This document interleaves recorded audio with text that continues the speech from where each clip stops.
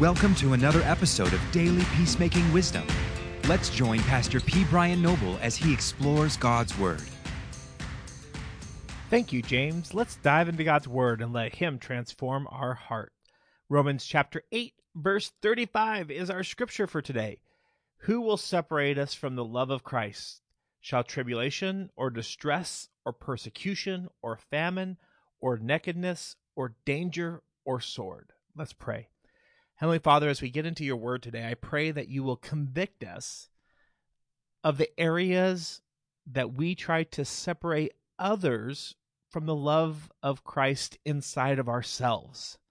Lord, I pray that you will help us to love the way that you love, to interact with others the way that you interact with others, and give us great compassion and understanding of how you feel towards us. In Jesus' name, amen.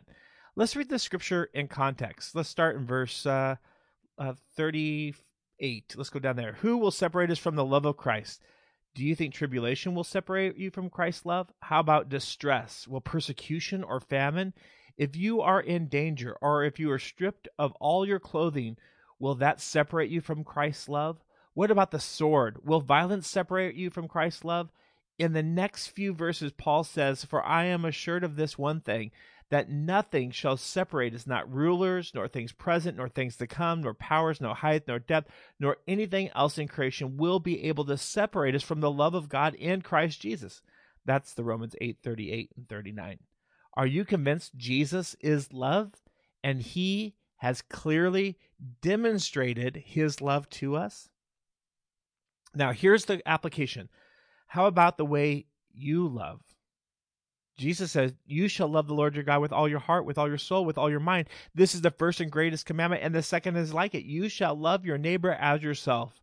On these two commandments depend the whole law and the prophets. Let's put Jesus' words together with the passage from Romans. Consider this. Will anything affect your love for God? Will something come between Christ and your love for him? And what will separate your love from other people? Will tribulation to diminish your love for others? Will distress keep you from loving God? How about famine or nakedness? Will you allow persecution to stop the flow of your love towards others? Often our love has a limit. We say, I can only love someone if they don't do X, Y, or Z.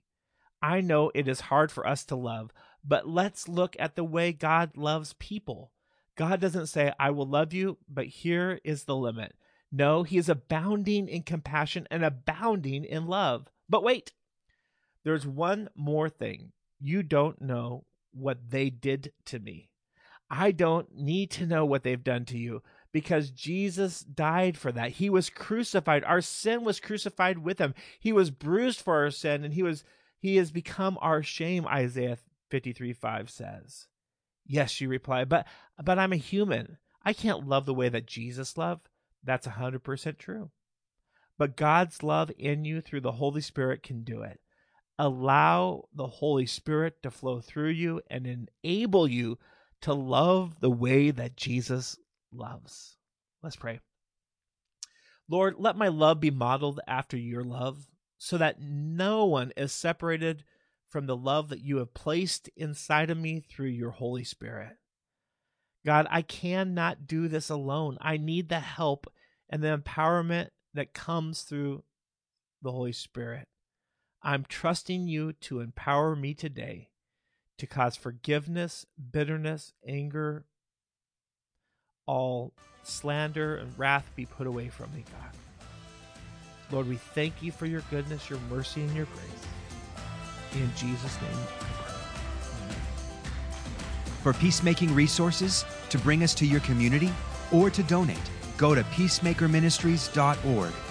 God bless, and go make peace.